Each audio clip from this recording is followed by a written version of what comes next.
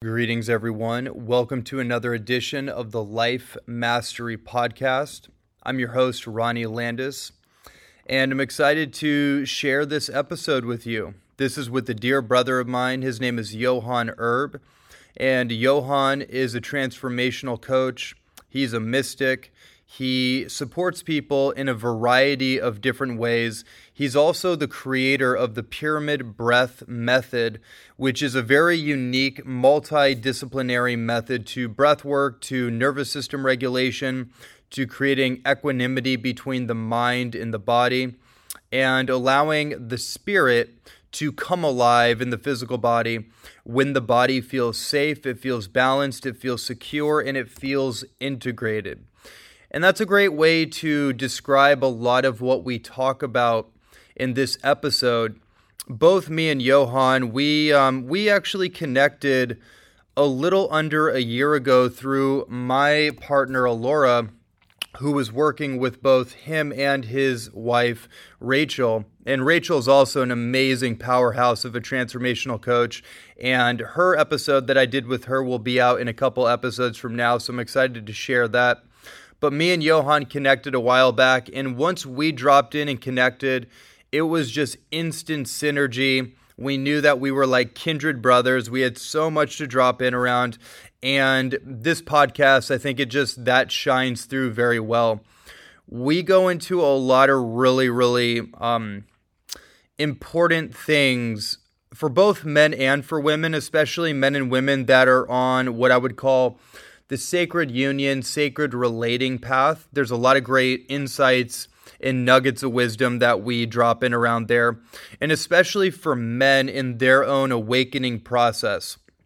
As men discover what it really means to be an awakened, integrated, healthy human being, a healthy man who's integrated with both his feminine energy and his masculine energy, but is rooted at the core of his masculinity. But is also in touch with his emotions and his psychic capabilities and his feminine energy, so he's balanced and equanimitous, healthy, whole, and complete. All the things, right? So this is a great episode for both men and women to listen to, and you'll gain so much out of it. Now, before we go into the episode, for all the men listening, maybe for the women, if you have some men in your life that you feel this would be a great invitation for them, for all the men listening, I am leading a 12-week curated container specifically for men. It's a group experience, and it's called the Spiritual Dojo for Awakened Masculinity. The Spiritual Dojo for Awakened Masculinity. This is a body of work that has been brewing in me for quite some time, almost the last couple of years, but especially the last 6 months. I've been really doing a lot of deep diving within myself as a man, but also within the entire field of men's work, and putting together a really unique curriculum that I'm going to be guiding men through. And this starts on April 14th. It's a 12-week container, and it's only open to 22 select men. And everybody has to apply. It's a very brief application process, but you're basically going to go over the website, www.spiritualdojoformen.com. All the details are laid out there. And this is a very unique approach to awakened masculinity work, if you want to call it that. I'm going to call it that. I wouldn't call this like quote unquote men's work. I would call this sacred awakened masculinity work, or sacred masculinity work, if you will. And it's a reflection of all the work that I've done within myself and the band of brothers that I surround myself with. And this is what I'm bringing to the forefront and integrating all the years of my personal development, holistic health and human optimization, trauma work, addiction work, nervous system regulation work, in spiritual and metaphysical work. And I'm integrating it all together in a framework specifically for awakened men on the path of their own destiny, of their own healing, their own growth, their own evolution. Again, the website is www.spiritualdojo4men.com. This is a physical, mental, emotional, and spiritual framework for masculine integration, masculine healing, masculine transformation. It's going to be an incredible experience. I hope you will consider being part of it. And then I also have 4 guest teachers that are going to be joining me to co-facilitate different segments of the program. And Johann happens to be one of those facilitators. So if you listen to this episode and you really resonate with our conversation and you resonate with Johann, then you definitely will be interested in what this program has to offer you. So go to the website. It's in the show notes.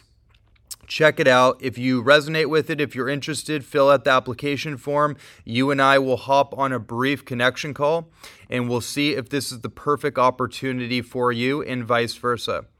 And without further ado, let's dive in with my brother, Johann Erb.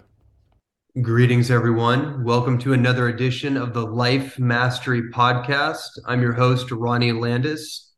And today I'm joined by a dear brother of mine. His name's Johann Erb. And Johann is a transformational coach, a breathwork facilitator, an all-around top-shelf human being, and really an evolutionary catalyst here on the planet, doing incredible work as an individual, also with his partner, Rachel Pringle, which I'm excited to do a podcast with her very soon. I've been looking forward to that. And me and Johann, I'm not going to give a whole backstory here, but we recently connected, or close to little shy of this time last year, 7 months ago or so. And just ever since you and I really started connecting and dropping in, it was just like instant click in, instant kindred soul brothers. And Johann has really supported me going through a lot of my initiations this summer. I went through a deep crucible of the spirit of the soul in relationship with a prior partner, relationship with myself, relationship with my connection to God. Just went through an absolute crucible, and Johann was one of the few people, especially men, that I enlisted into my field of support, and just always there, always holding space, holding me in my highest, and just being such an incredible support pillar. So I want to honor and acknowledge you for that and help me make it through the needle of the storm. At least that's what it felt like. And yeah, man, I'm just really stoked to have you here. Thank you, Ronnie. I'm so happy to be here. And yes, my man, it's been so beautiful to connect and to be here for each other and to support each other, grow and expand even through the most difficult of contractions, and just remember that they're all here for us and they're all initiations, and to how to layer gratitude and how to layer awareness and breath and into all of that, so that we can grow through it with the most amount of grace and ease possible in those moments. And thanks for letting me in, brother. And it's been an honor and a joy to witness you go through your initiations and the way you hold yourself. I deeply honor that, brother. You've been showing up magnificently, and it's just a joy to be here with you. Thank you for that. That I'm going to plant a seed on that theme, not my story, but the story. I feel like so many of us, whether it's men or women, doesn't matter. We all have our own unique flavor on what we go through. I know 2022 for me and so many people was, I call it a crucible. Some other people call it them getting their, kicked repeatedly over and over. I feel like it was a deep humbling on all levels. And what it feels like for me coming out of it or coming through it into this year is a preparation for true service, true leadership, to be ironed out and humbled, and to see where the ego slips in, or just all those pieces and parts of ourselves that maybe we repress, oppress, suppress, whatever you want, we put to the side, or we don't realize are still playing out self-sabotage patterns, and they rear their ugly head in certain situations, and they need to be ironed out. And so I'm going to plant a seed on that because I want to dive into that concept with you, or just, wherever that conversation takes us. I think it'd be relevant for everyone listening. But with that said, I'd love to just get a quick introduction of you for my audience. What is your background coming into the transformational world? And then you're the creator of the pyramid breath methodology. We're obviously going to talk about that as well. So if we could just give a little hero's origin story, that'd be great. Beautiful, brother. Yes. So I was born in Soviet Union in 1977. And for those of you guys who are not old enough to know what that was, it was similar if you imagine North Korea today. Not a lot of freedom, a very repressed culture, a lot of fear, and generational fear that was implanted. And I think I picked a lot of that up just epigenetically. And that was my reality, was like, you can't express yourself, you can't you can be sent away, or your parents could be sent away, to Siberia or in prison. And my dad actually spent many years in prison and mental asylums because he was not pro KGB. And so at the young age of 10, my mom and I left to Finland and got to experience, freedom, the Western world for the first time, which was a big culture shock for me. Um, and with that also was the factor of then to the Finns, they lost a big portion of their land to the Russians during the Second World War. They had a separate war with Russia actually around that time, and it was called the Winter War. And so to them, I was the enemy. Right? To them, I was the Russian or the Soviet, even though the Soviets had taken our land and our country over. And so because I'm an Estonian, and so it sort of really like further created this narrative in me for survival at the time, which was like, I got to protect myself, I got to separate myself, I can't trust anybody, I got to shut myself down. I got to project an image of strength and invincibility, even though I felt completely unsupported and completely afraid and shut down at the time. And so by the time I was like 13, 14 in my teens with all the hormones and, all of that, I felt really severely depressed. And I was definitely had moments of considering suicide very seriously, like had the knife out, had the whole plan, how to do it, how to go about it. And luckily, I didn't follow through on that. However, that got me into meditation. At the age of 14, I started to just sit by myself at night in my room and close my eyes and sort of go into my inner world. And it was really trippy and weird experience where I would just feel like I would just kind of dive into this inner world and become like smaller and smaller and smaller, yet the space around me expanded and expanded and expanded. And even though it was scary, it gave me relief. It gave me a way to experience something other than my outer reality, which was pretty rough at the time. I was also running with a really rough crowd.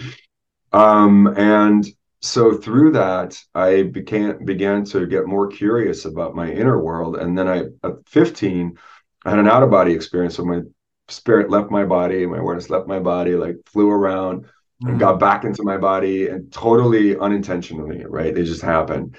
Which then I was like, whoa, like what's that? What just happened? And because of that, I got into Eastern philosophy and started reading Tao Te Ching by Lao Tzu, which I remember reading that book and just laughing and crying at the same time, because my soul, my spirit, like recognized this truth, this eternal truth of the spirit world. And then I read Bhagavad Gita, I read Dhammapada, and I started just, this is pre-internet, right? So this is all like library stuff and sort of finding my way through by myself, mostly in this realm. However, over the years, as I then traveled to the States when I was 16 and had my first like real awakening with plant medicine, I did mushrooms by myself on a mountaintop, double hero dose, and fully, those of you guys who have experienced that medicine, especially in a large quantity like that, you remember that you are spirit, Mm, and there you remember, so much more. And for me, it was a full-on Alex Grey painting. Like the sky was full of eyes, and I could see through my body, I could see through the planet, I could tap into the cosmic library. mm, And my depressions went away, like it disappeared for a while, and then went back to Finland, and kept praying and praying to come back to the States, because this was where I really felt that I had this spiritual ground to grow. And I mm, did. When I was 17, ended up staying at the age of 20. And then 17, I did a peyote ceremony with the natives in the Gila River Reservation, another big initiation for me into the depths of this spirit world. And then when I was 20, I got initiated into Kriya Yoga, mm, when, 3 levels deep as you can go in that lineage. And at one point had actually 5 to 6 hour practice a day, where I would do 2 hours of Kriya Yoga a day, and 3 hours of Ashtanga today, plus then some mantra work. And within it all, I was still, because of my prior conditioning epigenetically, as well as a teen in Finland, of shutting myself down. It existed a lot in my head. And mm, so my journey has really been how to get from the head to the heart, how to get into my feelings, right? How to not utilize this philosophy that I learned to sort of bypass my feelings mm, mm, and bypass the body, which I, for a long time, was really doing my best to do, because I was like, wow, this life feels almost like I'm not supposed to be here. Like it's an accident, it's a mistake. Humanity, like we're such a mess. Like, what am I doing here? As a spirit, like, why did I choose this place? Like, maybe I was supposed to be born somewhere else. And then the journey really that has gotten me to where I am today has been a journey of embodiment, right? How to mm, embody those beliefs and narratives and mm, energies, and how to open myself up so that I can live from my heart. mm, And as we now scientifically also know, the heart responds and reacts first to everything before the brain.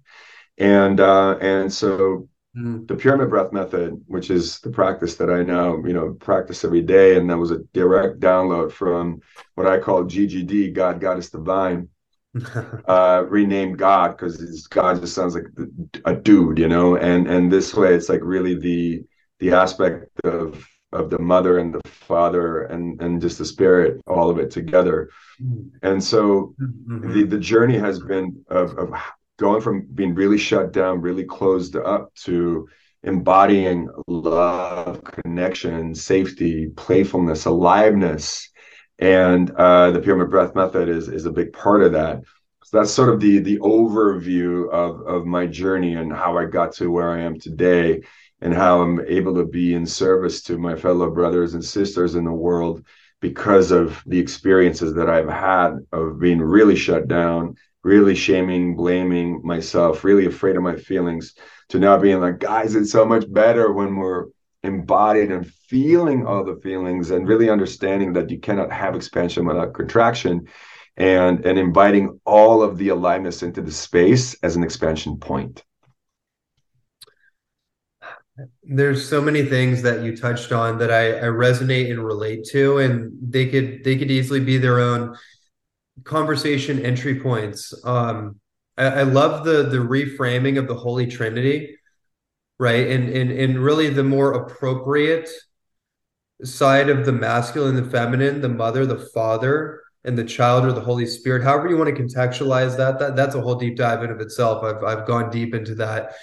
And I really think that's appropriate because we're in a time and an age where as human beings we are being called, invited, and asked of, and even forced into the integration between our masculine, our feminine, our complementary opposite counterparts. There's a lot of talk about, attracting your counterpart, right? And we go through the cycles of relating and the mirroring until we actually realize that all of that's fully inside of us because it's an inside out job, right? And so maybe we can even touch on that because you have a particular relational alchemy template as well. You and your partner Rachel, you do incredible work together, and I've seen you two together, and it's quite a beautiful thing to witness. And so maybe we could just touch on that for my own interest and anyone listening, this thing around relational alchemy and the process of becoming your own counterpart. And I'm speaking slowly only because I know there's a part of me that is a little skeptical of a lot of the new age-ish language around counterparts and attracting your soulmates and whatever all that is. I'm speaking to the actual inner alchemy process that one goes through within themselves to find union within. So, yeah. Yeah, beautiful, brother. Yes, that's been one of the biggest initiations for me for sure. Because for so many years, and especially with this Eastern European mentality of masculinity, what is it? What is masculinity, right? And I would say that for a lot of us, it's been like you're tough, you don't cry, man up, like you're a lone wolf, like you gotta fight for yourself, and like you're in this alone sort of rigid expression. And for me, one of the biggest awakenings has been when I realized, oh wow, there's an aspect of the divine that is feminine. Mm. And when I began to relate to the divine as feminine, she the aspect of the divine that is feminine began to talk to me, to speak to me, and to express through me. And I want to just say to the brothers out there, especially who are listening, it's made me more of a masculine man than I ever was Mm. before I incorporated my own inner feminine part of me. It's made me more trustable.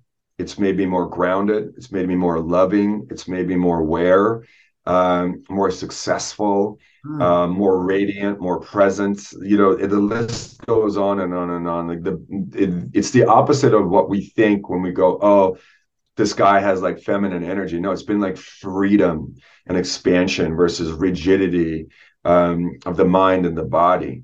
And sometimes especially when you hug a guy or shake hands with a guy who's like very rigid, like they feel like a brick wall, or like you're hugging a concrete block, and you're just like, oh brother, you got a lot of work to do, versus when another man can really like melt into you and you feel their heart, you feel their body, their presence, and it's just like it penetrates you. They penetrate you with their presence and love because it's available and they're not afraid of Right. it. And so one of the exercises that I invite people to do right away, if they're not already doing this, is begin to speak to the divine, however you relate to the divine, as the divine mother, divine lover, divine sister, Mm. however you want to relate to the divine in that way, and how powerful that is when we open that part of ourselves up and allow her wisdom, the divine mother, the creatrix, all of the flowers, the trees, the plants, the animals, the beings around us that are an expression of her. Money and wealth is an expression of her to me. And so again, it becomes divine. Right. So the way that we relate to the outer and the inner world then becomes this divine relationship of playfulness and color and aliveness that is so inviting and so not boring, so not rigid. Uh-huh. And so for me, and that the initiation that I got and that really initiated me into this version of myself was when my wife, my partner, one of my greatest teachers, Rachel, just relentlessly loved me open as a divine feminine, just relentlessly would not take my rigid bullshit, like was like unacceptable, and just kept loving me through all my stuff, right? And then when the ice began to melt and I began to relate to the divine as the feminine, she literally just started downloading stuff into me and made my body, like in my daily practice, which I've had since the age of 14, which used to be very rigid. All of a sudden I began to move and sound. And those of you guys that have experienced the pyramid breath method, it's very wild and alive and crazy sounding. Look at the sound releases and shaking and laughing and crying and orgasmic energies. And like we're available to all of it to flow through us. And then how do we alchemize it all? And so my life has become so much brighter and more interesting and expansive and joyful and pleasurable when I marry the two, the Shiva, the Shakti, the yin, the yang, the alpha, the omega within Mm, myself. mm, mhm. And so I'm just so profoundly grateful for that the continued initiation in that. One of the things that I thought would be interesting, at least just to mention, I know it's true from my own experience as being a man who's gone through this. What you explained of that soft but solidarity of a man that can embrace, that's usually an indication that that man has broken down some things. That man has Yeah. broken down some walls, some hard armor. I know that about me. And I don't know that I was ever like a brick wall or anything. I don't have enough feedback from many years before. I know how I am now, and I know how people respond to me now. I know how women respond to me now. I know how men respond to me now, and vice versa. And I know what I've been through. Yeah. So and so I say that too as like an acknowledgement of the process that it takes, especially for the men that are masculine in nature, the deconstructive process that requires to go through to come into softness, not to be flimsy or whimsical or wishy-washy, because that's not what Johann or I are talking about. Like absolutely solid and convicted and strong and unwavering, yet Mm. are fluid and bendable or adaptable like bamboo.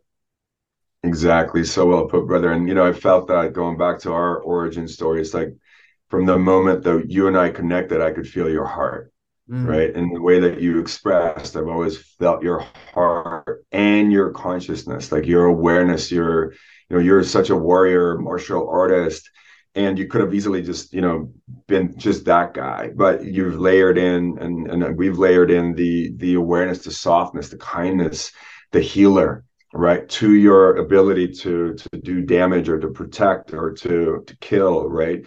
And when you just live from that place, like it's so black and white and it's so rigid.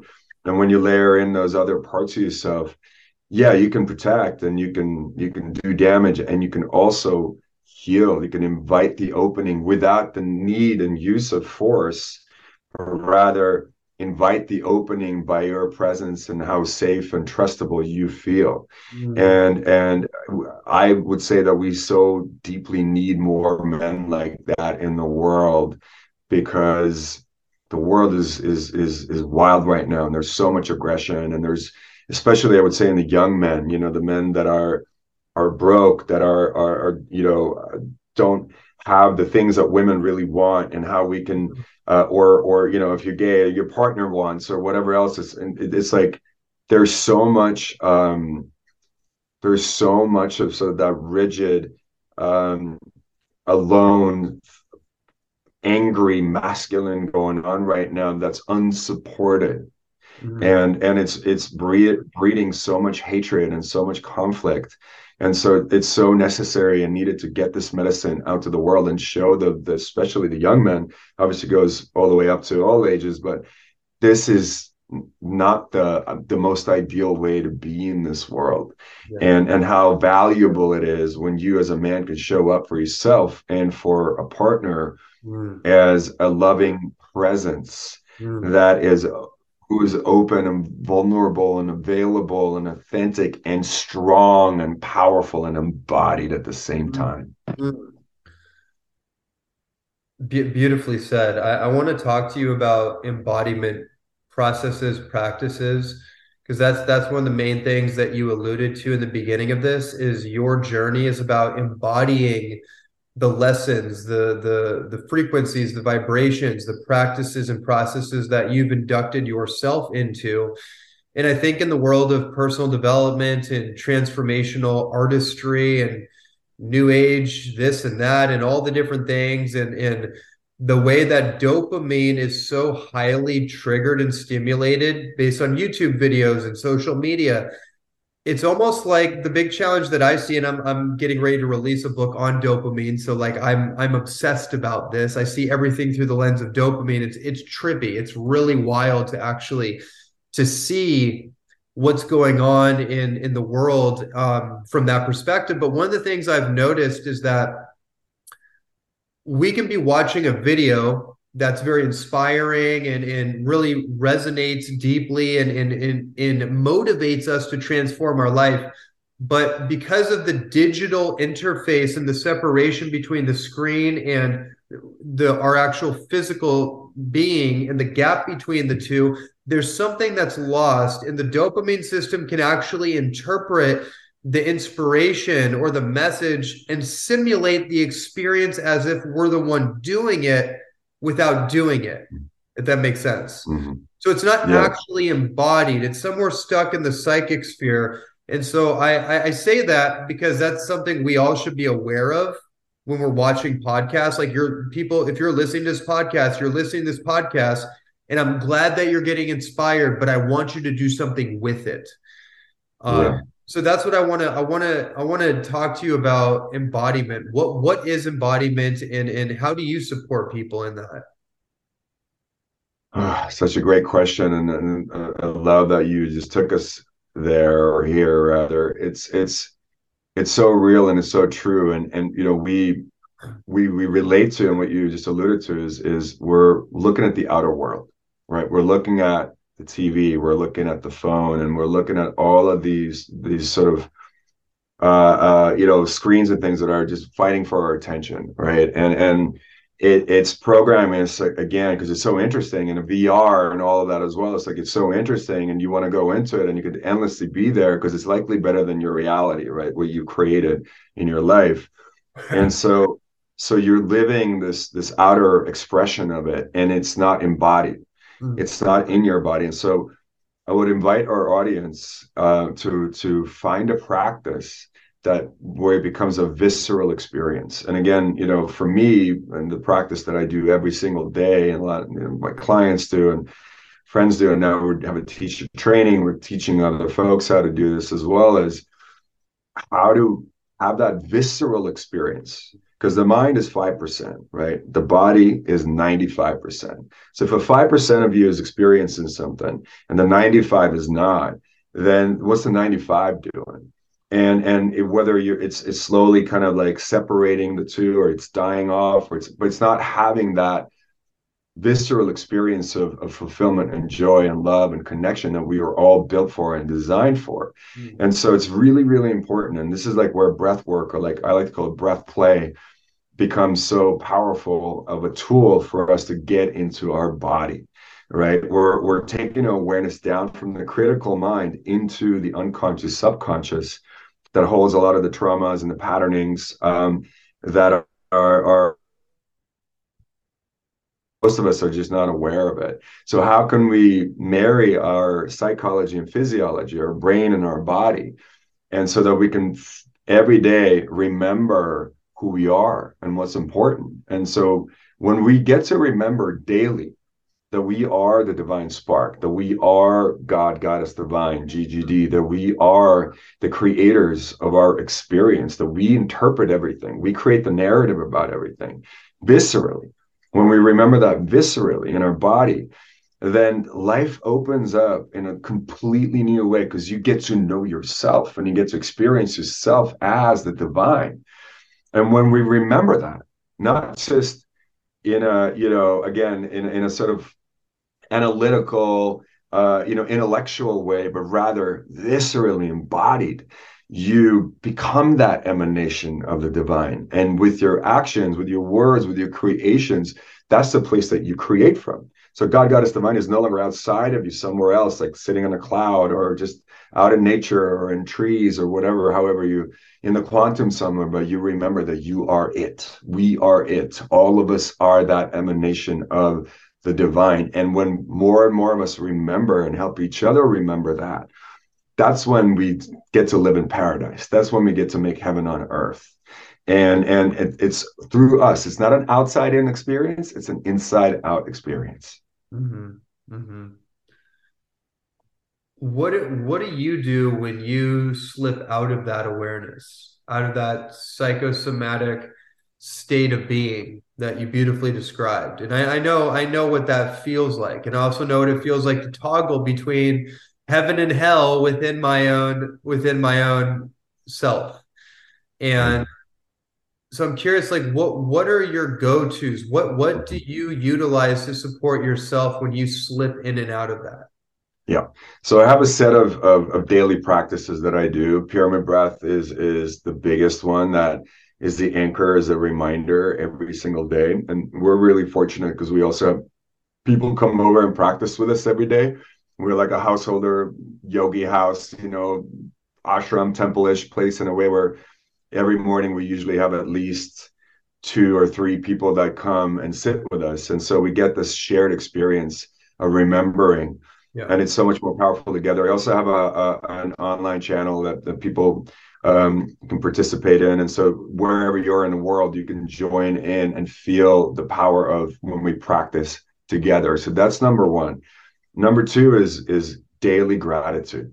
I literally, the first thing I do when I wake up in the morning, before I open my eyes, before I touch my phone, which I won't turn on at least for an hour after I by the way, am awake and I'm doing things, which is a big one for a lot of folks out there, because that's such a go-to for us.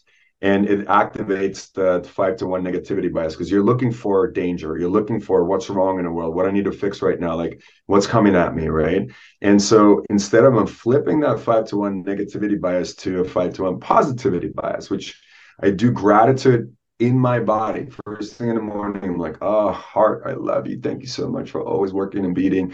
Thank you, belly, for digesting. Thank you, brain, for doing all that hard work of thinking. Thank you, arms. And I go through my body and I literally just give gratitude to myself first, to my body. So again, what I'm doing right away, first thing in the morning, is I'm creating a brain-body connection. So they're not separate, right? All right away, they're like, oh, we're this one being and we're interacting. And the other thing that I love to do every day is speak my gratitude out loud in a couple of different ways. One is called priming the day. Tony Robbins is really big on this.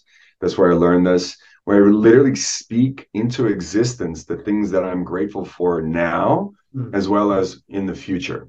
And it's such a powerful embodied practice, because I'm not just using my words, my whole body's involved. Like I put music on and I'm doing like a little, like almost like a rap dance when I'm like saying out loud, like today is the best day and I'm so grateful for today, and all the abundance and the connections that are happening, and I'm just so excited for as we're saying these words, and then we feel the feelings. And again, it's an embodied experience, a visceral experience. Whatever the brain tells the body experiences. Like there's this test, like if you close your eyes and you imagine that you're eating lemon, right? Or lime, like you start salivating because you're telling your body that you bit into a lemon. So your body believes it.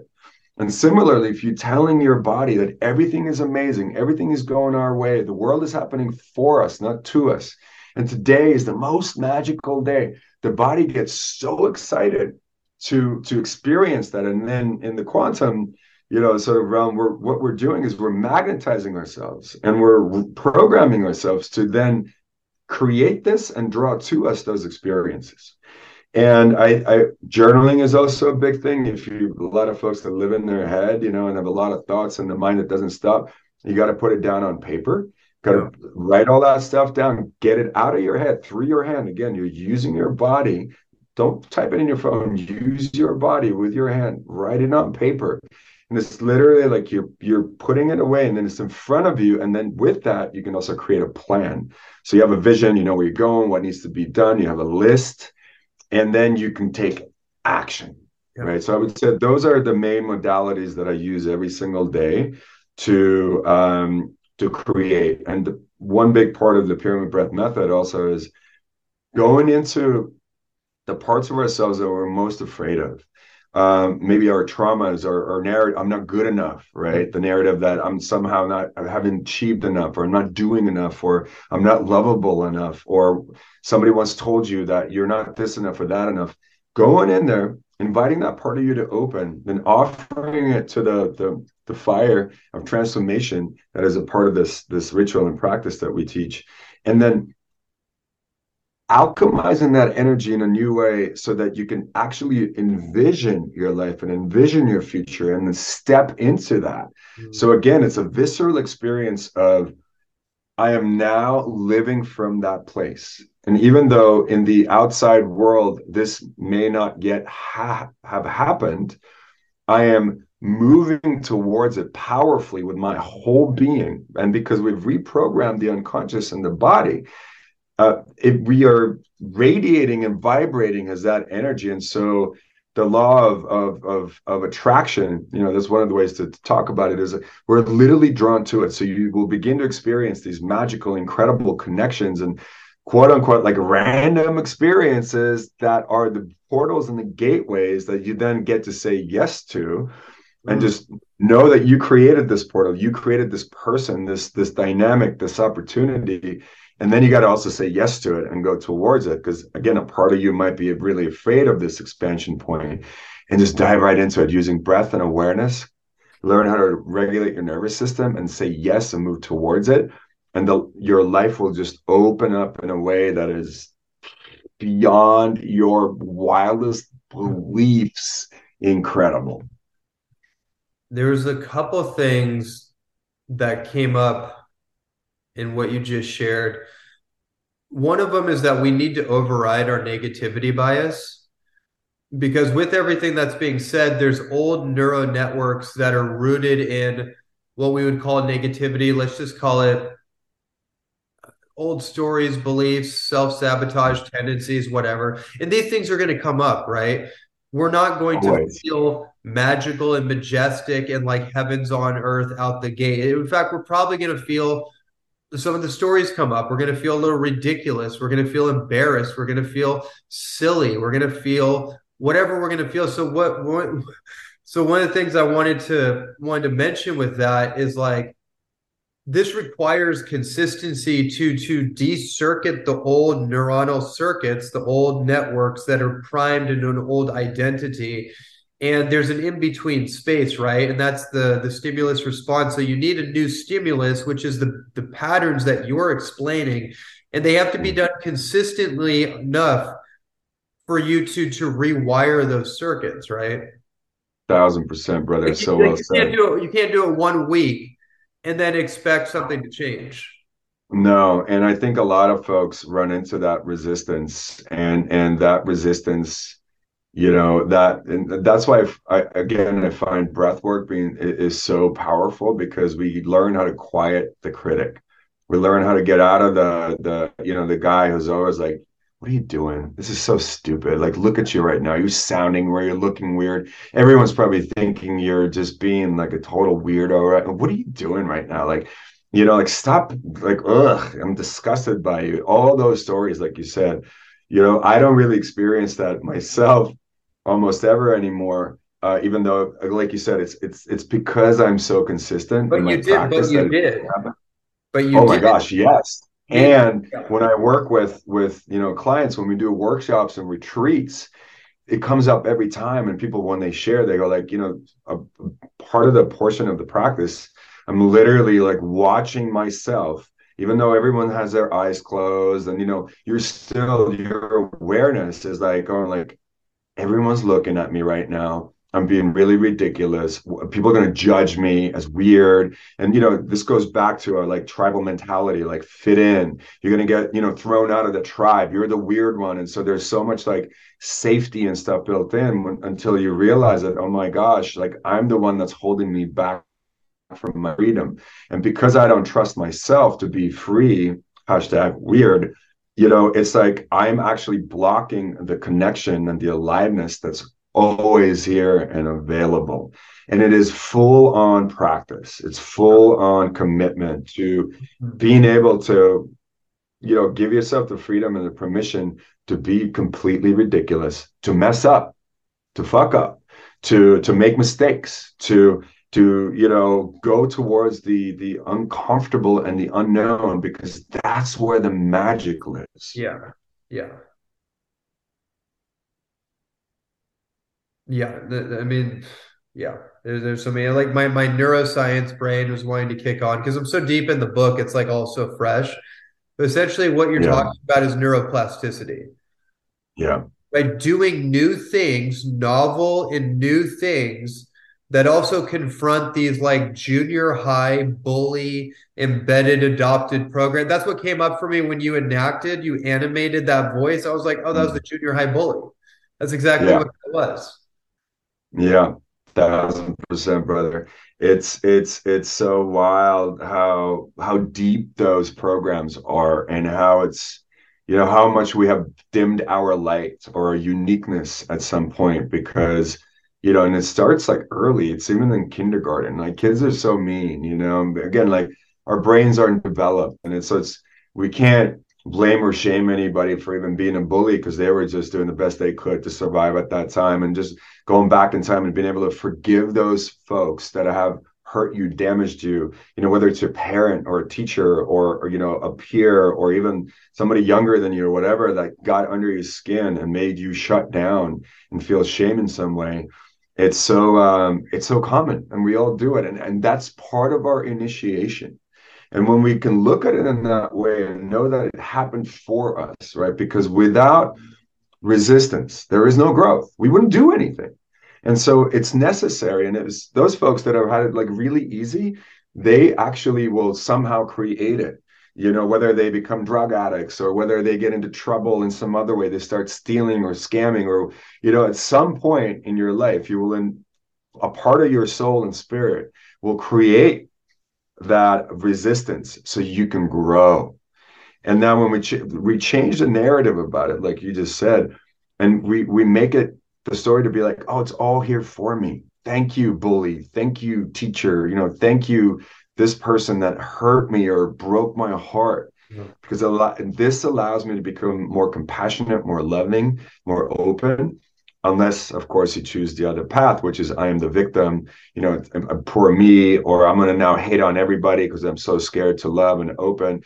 And then, that's could also be part of your journey in this lifetime, that you have chosen to just have that. And hopefully, I pray there comes a moment when you decide to go towards the love and the expansion and the opening, because it's when we forget that we are God, that we are divine, and Uh-huh. then we remember. It's literally the best feeling in the world. And again, like you alluded to, it's very easy to forget, right? It's easy to get enlightened or have a moment of enlightenment, and then you walk outside your door and a car almost hits you, or a person flips you off, or whatever else. You forget immediately. So how do you remember over and over and over and over again? And that's why it's called a spiritual practice, right? Right. Instead of just a spiritual sort of peak life experience, that was it and now I'm good. Like, it doesn't work that way. Right. And we need to be mindful about getting addicted to peak state experiences, whether that's in psychedelic spaces, plant medicine spaces, that it is in substances, stimulants, people, places, Yeah. things. That That's why my work around addiction is like, this is the kind of the theme is like, we need to be mindful of getting addicted to peak state experiences, otherwise known as outcomes, and get Mm-hmm. more connected to the process Mm-hmm. that and get detached from outcomes. Like if I have a Pete steak experience, great, amazing, that's wonderful. It's temporary, just like everything else, but the process is constant. I stay in the process and the practice, and that's who I am. And then what comes Yeah. is, whatever it is, higher, low, great, doesn't matter. I'm gonna stay in that constant kind of Goldilocks space. Yeah, you're so Yeah. right about that, brother. It's like, for me, when I realized that there is no destination other than the journey, right? The journey is the destination. There isn't a place where you arrive at, oh, I'm now here, like I plateau. That's not what you desire. That's not what you want. And I think a lot of folks, and especially, probably our clients who are very successful men, especially, who've worked their whole lives to, Yeah. to have a lot of money and several cars, and, have all this like outward success, but then there's no fulfillment, right? So you're like, you have all this wealth, but you're spiritually completely broke.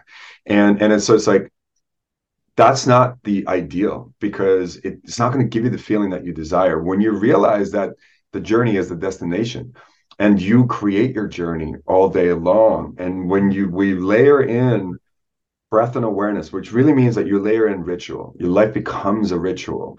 And this is where, again, these practices are so important because we learn how to change our state. And something you alluded to is like, it's really about cognitive flexibility, right? So it's understanding that our brains rewire our brains. The experiences wire our brains. And we can let it be an outside in process. And then you are constantly at the mercy of sort of the outside world, or it gets to be an inside out process where you choose to wire your brain every day and your other parts of your body that are all connected in such a way that you live from this ecstatic, joyful experience of aliveness and life that you are a creator of. So you truly free yourself from the outcome because you are the outcome all the time. Right. Beautifully said. So well put. Like you are the masterpiece. It's not a business or a relationship or whatever the externalized goal is. Those are side effects. Those are byproducts. Those are nice things that come along our way. But what the hell am I doing here? Oh, wait, that's right. It's me. I'm me. This is me. I'm the masterpiece of my own life. But we get Yes. but we've been hoodwinked and programmed and persuaded away from that. We've been talked out of the most obvious thing, which is what looks at you in the mirror every single morning. Mm-hmm.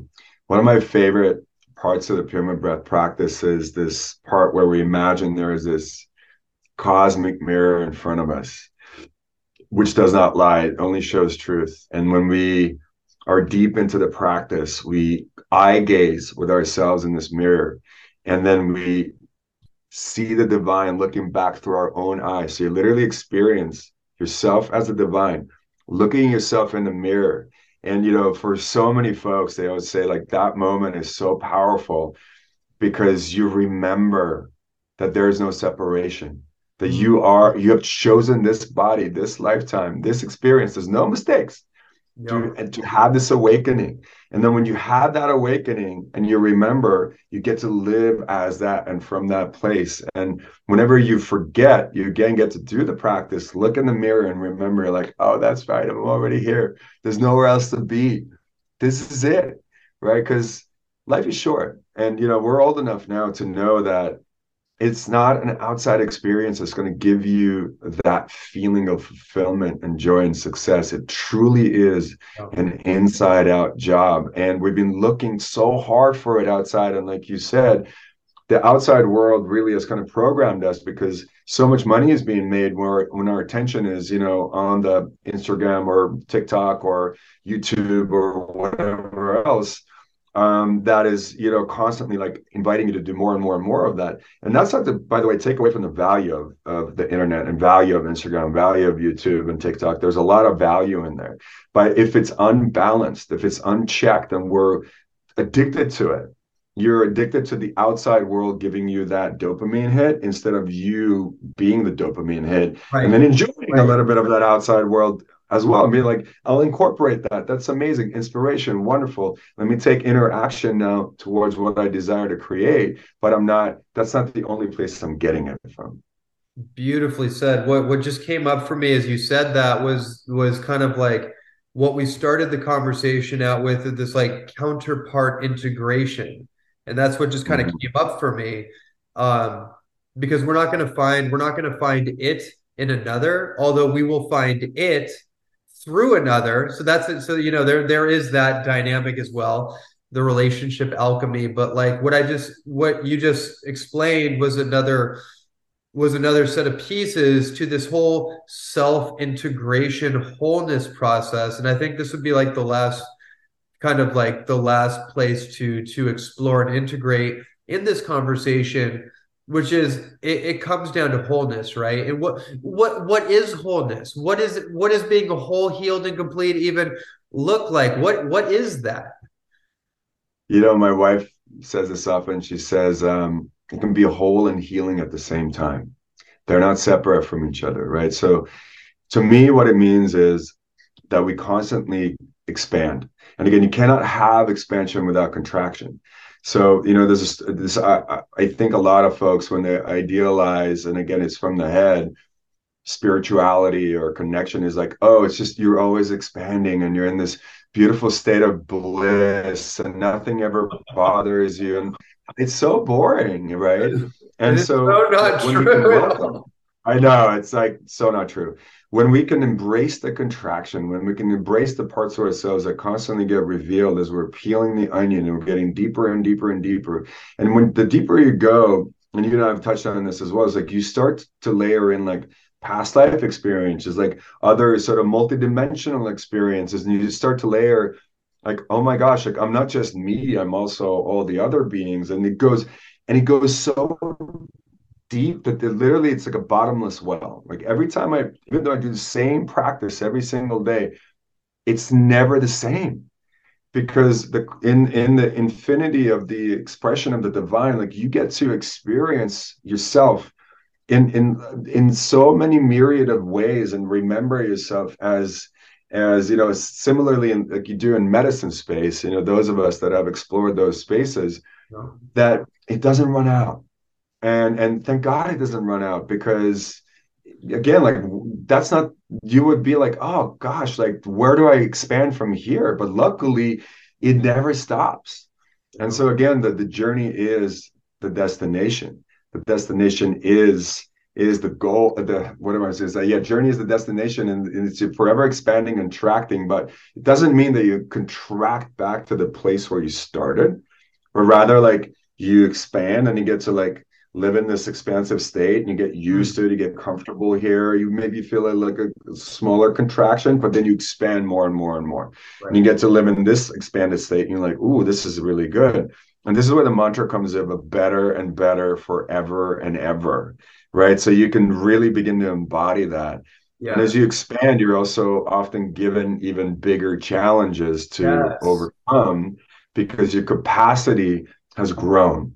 And again, we then get to embrace it, not from a place of I don't know what to do with it, but rather like, thank you so much, Divine, for giving me this opportunity. I'm so excited to figure this puzzle out or find the pieces that are necessary that I haven't yet touched so that I can continually continue to expand. The two things that come up for me listening to you is in that continued expansion, there's a increase in capacity, but increase in responsibility to maintain the embodiment, right? Because I found in my experience, the higher I go and the more I develop and grow as a human being, if I backslide, man, it's way more painful than it used to be. It's like I fall all the way down and hit the ground. Now I have the ability to bounce back, but it's felt. The impact is felt deeper. Mm, So it's let me yeah. know that like there is a implicit responsibility with spiritual growth, with wisdom. This is why they Mm, say unearned wisdom is a dangerous thing. And to embody that, so maintaining the practice, maintaining the mm, constancy, so that I can actually meet the challenges of life. I can meet the opportunities of life. And then the other thing that came up for me was this is probably why spiritual relationships can be so challenging because you're adding in multiple dimensions. You have one person that's growing and evolving, but now you have another person that's growing and evolving.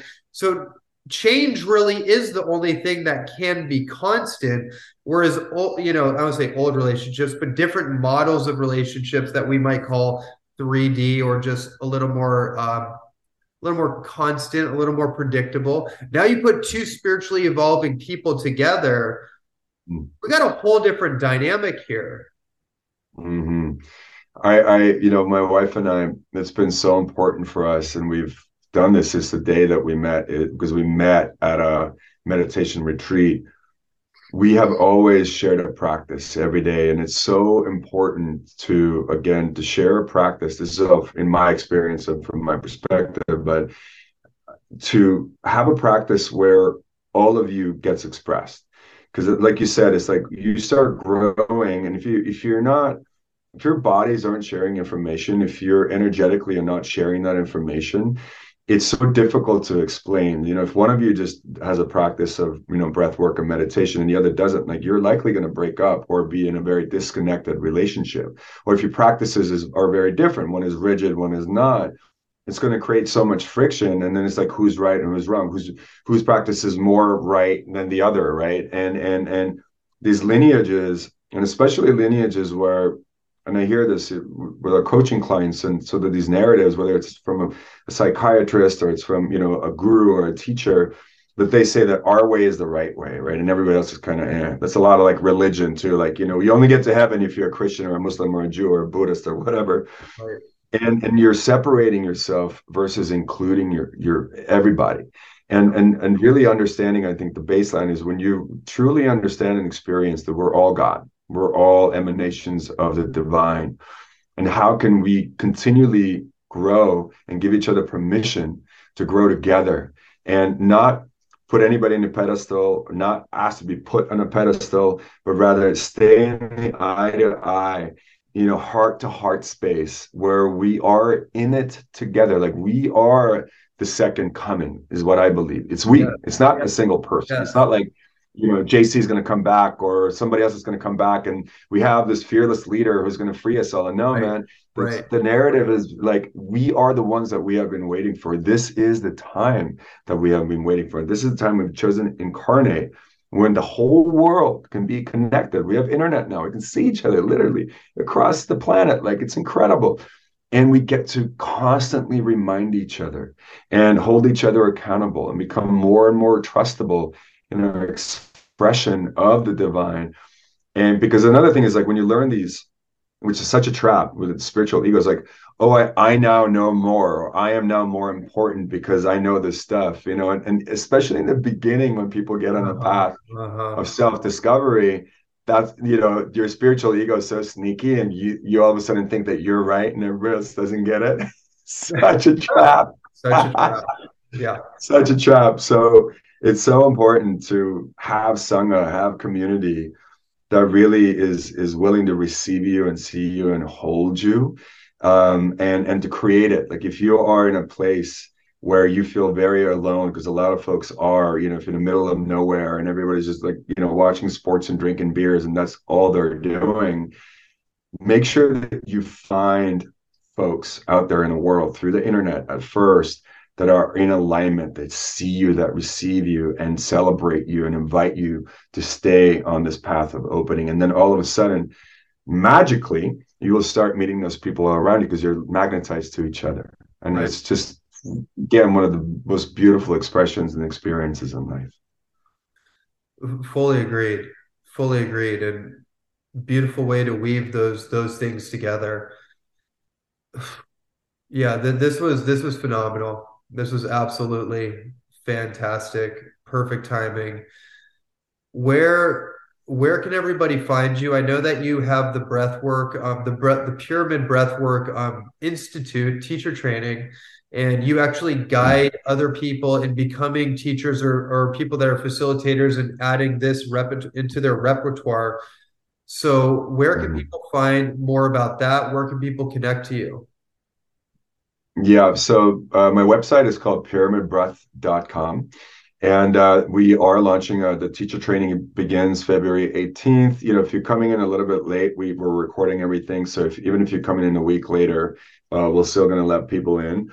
This is, I feel like one of the main reasons why I was put on this planet. And seeing, we've taught all over the world now, thousands and thousands of people and seeing the impacts that this practice, this method has on people is so profound and so beautiful. And we're so excited to train our first cohort of teachers so that this medicine can continue to spread. And we also have an amazing course for those of you guys that are really interested in learning conscious and co-devotional communication and changing those patterns and behaviors that you think are you, but really you're just programmed into yourself. It's called Tantra of Life, also on my website, as well as my wife's website, which is iamrachelpringle.com.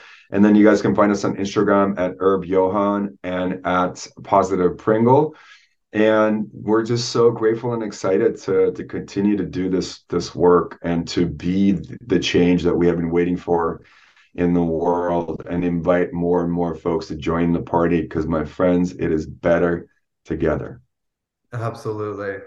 Beautiful. We'll have all those links in the show notes. Thank you, my friend. Appreciate you so much for your friendship, your Same, brother. brotherhood, and being a colleague of yours in this transformational space. And look forward to connecting again soon. Thank you. Thank you, brother. So much love. Thanks for having me. Have an amazing day.